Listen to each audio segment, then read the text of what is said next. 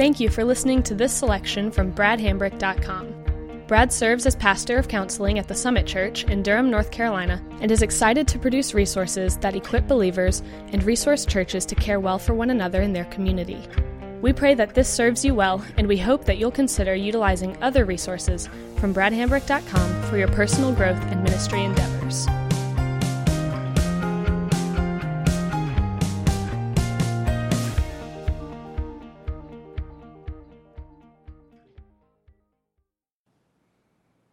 So that brings us to step 4, learning my suffering story.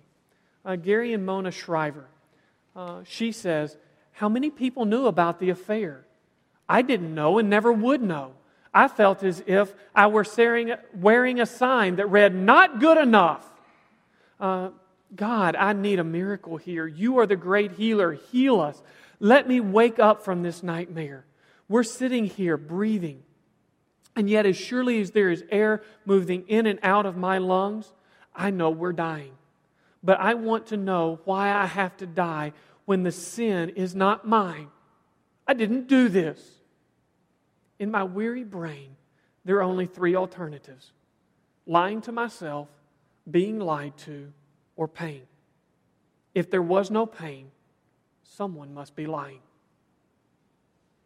I mean, you begin to hear the heart of the suffering story, which really in step 4, what we want to do is, what are those messages that we are taking from this event, from the sin of our spouse, that it's these messages that are going to have the biggest plaguing effect on our personal life and on our marriage.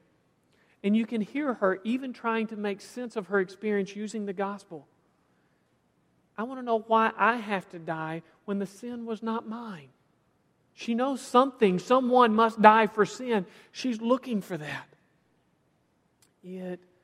But what we begin to live is a disrupted story.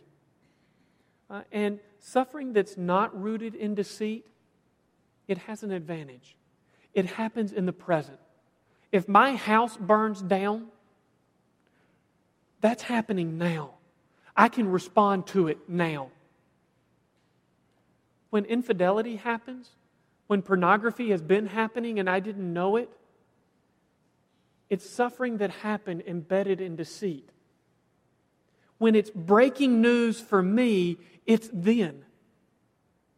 It's part of my past. It's as if somebody got into my story, they ripped pages out and they wrote stuff in, and I don't know what's in my own story anymore.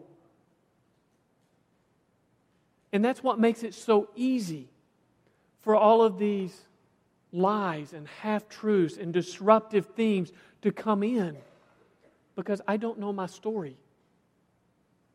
We approach our own story like we were reading a novel,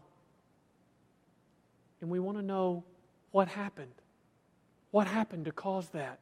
A novel where they give you the end before the beginning and you're reading along to figure out how we got here. I begin to live my life that way. We become like the child that I heard who was adopted. He was adopted when he was about 3. And he would ask his parents the questions when they looked at Christmases and things of that nature. Do I remember that? There's this sense of this is my family. This is my picture album. I should be in there. I'm not. Do I remember that? It feels very disrupting.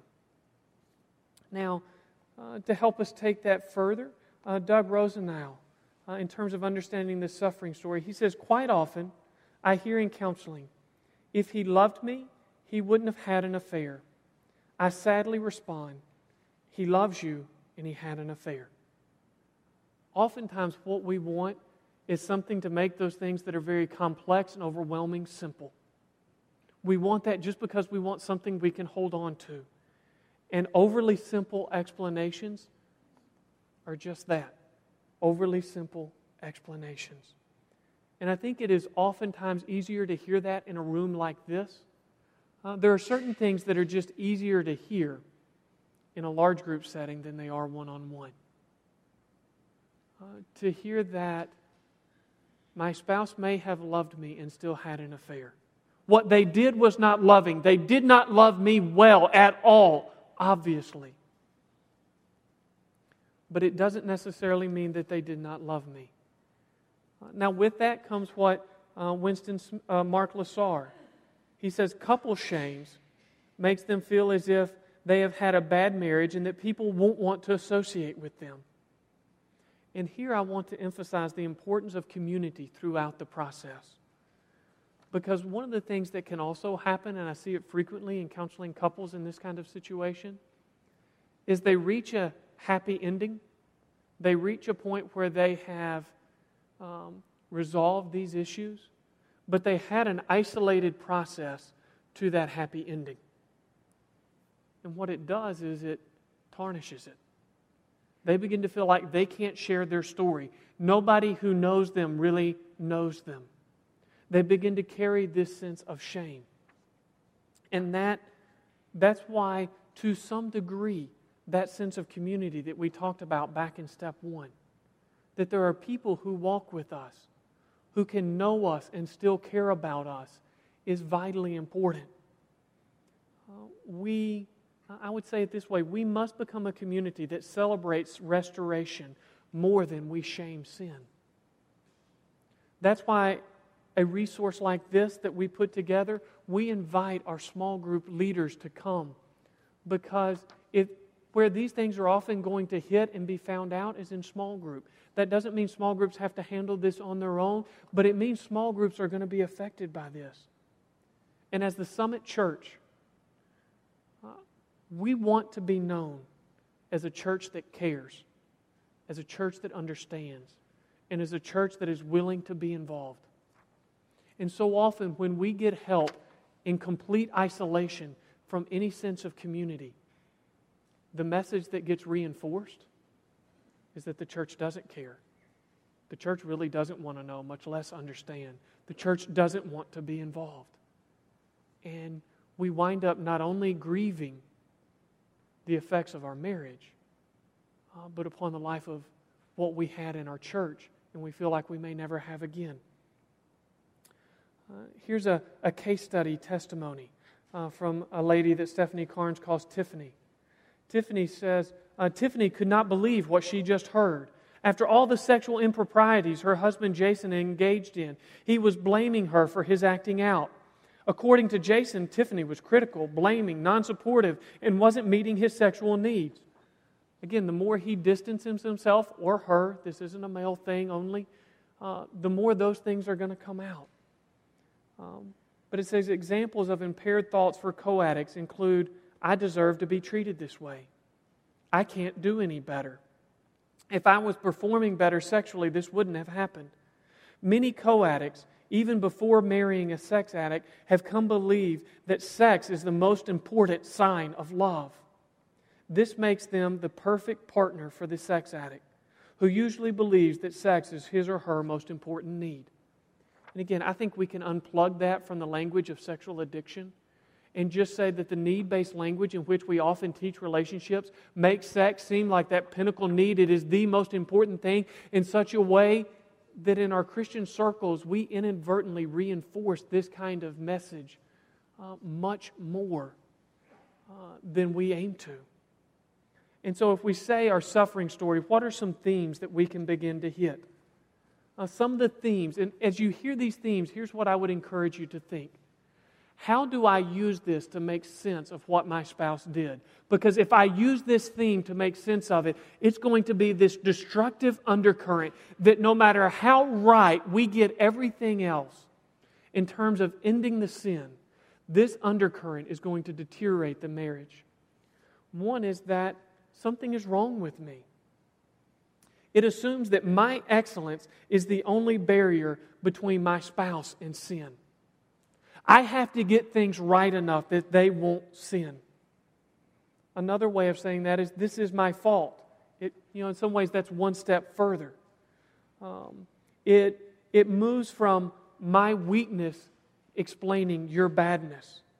My deficiency explains your depravity. Again, it makes everything that I would do to bless the marriage a form of pornography and adultery prevention. And those things that were meant to be blessings become rooted in fear.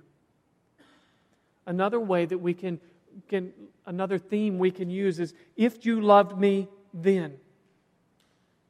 And again, we said, when you look at pornography or you have an affair, you are obviously not loving your spouse well. But when this becomes the predominant theme that we use to explain the situation, what we've done is we've taken this scene and we've used it to define the movie. I'm not a huge movie person, but I've seen enough movies to know you can start any movie with a tragic scene and it can become a beautiful movie. And you can start any movie with a beautiful scene and it can end tragic. No scene has to define the entire movie. But when we get into the "if you loved me then" undercurrent, then it makes this the defining scene of our marriage. We can begin to say trust is dangerous or naive. And here I would simply say premature trust is dangerous and naive. But at the same time, trust is the soul's rest. And if we begin to live our life story as if trust were dangerous, then we're going to have no rest from that point forward. We can do the sex is ultimate theme. And again, at that point, sex becomes so important that it overwhelms the marriage. And that sense of resentment and just we'll never be able to get it right enough can often come in. Because when sex is the focal point, sex can't hold up under that. When sex is the celebration of something larger than sex, sex can be what sex was intended to be. Some ways we can look at sex as if it is the ring of power, like in the movie Lord of the Rings, where, and again, we admit sex is powerful. Sex is pleasurable enough that it has power, but sex can't be about power. And the problem is when we view sex as that ring of power that we can use to make things happen, we become like each of the characters in the Fellowship of the Ring. We become so consumed by our definition of good that it winds up becoming something bad and it destroys us at the same time. Maybe we use the theme, I am the unwanted one. And we place that label and that becomes the character that we play throughout the rest of the movie. Maybe we get into the life would be easier if theme. And here, honestly, we're usually just looking for quick relief. We start saying things like, life would be easier if I just went ahead and got divorced. Life would be easier if my spouse had just left with his or her adultery partner. Life would have been easier if we'd never gotten married in the first place. Life would be easier if I was still ignorant of their sin. But each of these if statements carries the same advantage of being fiction as the kind of relationship that our spouse escaped to in their betrayal. Maybe the theme that we use is intensified male and female stereotypes. And we say this is just what men or women do. And gender almost becomes an enemy. And usually with this theme, we begin to incorporate these unhealthy rules of relating. Because there's certain things that you have to do in order to please and not be hurt by members of the opposite sex. And because they are dangerous, the rules have to be unhealthy. And so at that point, the rules inevitably become self-fulfilling. And it becomes that undercurrent that even when we're trying to get everything else right, this theme wrecks the ship. And finally, another theme is just everything is second class now. In some ways, this is the best case and worst case scenario. I really think we can work on the marriage and things will be better, but no matter how good things are, it's just kind of met with a sigh. It could have been that much better. And one of the things that I hope we see as we get to that point of seeing the gospel story is that God's redemption is bigger than even these kind of dark and very painful sins. Now, when I walk through those kinds of themes, it might be very easy for you to begin to think, He just wants me to be unemotional. He just wants me to remove all of these themes, and I'm not supposed to be upset. Whenever I get upset, it's just because I'm letting one of these unhealthy themes get in, and now, okay, it's not my responsibility to make my spouse not sin. It's just my responsibility not to get upset, and I've got to look out for all of these things. I think He gave me 10 of them. That's too much. Hear these words from Gary and Mona Shriver. I was angry. Gary and his partner had repented and been forgiven. They could move on with their lives. Well, I couldn't. And I resented the fact that I had not committed the sin, yet I still had to carry the pain. Why didn't they just run away together? And by now, I could have been moving on with my life instead of being stuck. And you hear the fog there. I just want you to hear. And then she turns. She's a little more foggy. And at least I wouldn't have had to suffer in silence. Everyone would have known if they had run off. And she gets a moment of clarity. She says, even as I thought these things, I knew the absurdity of them. We all suffered. We were all suffering. But it was unfair. And then here the fog rolls back in.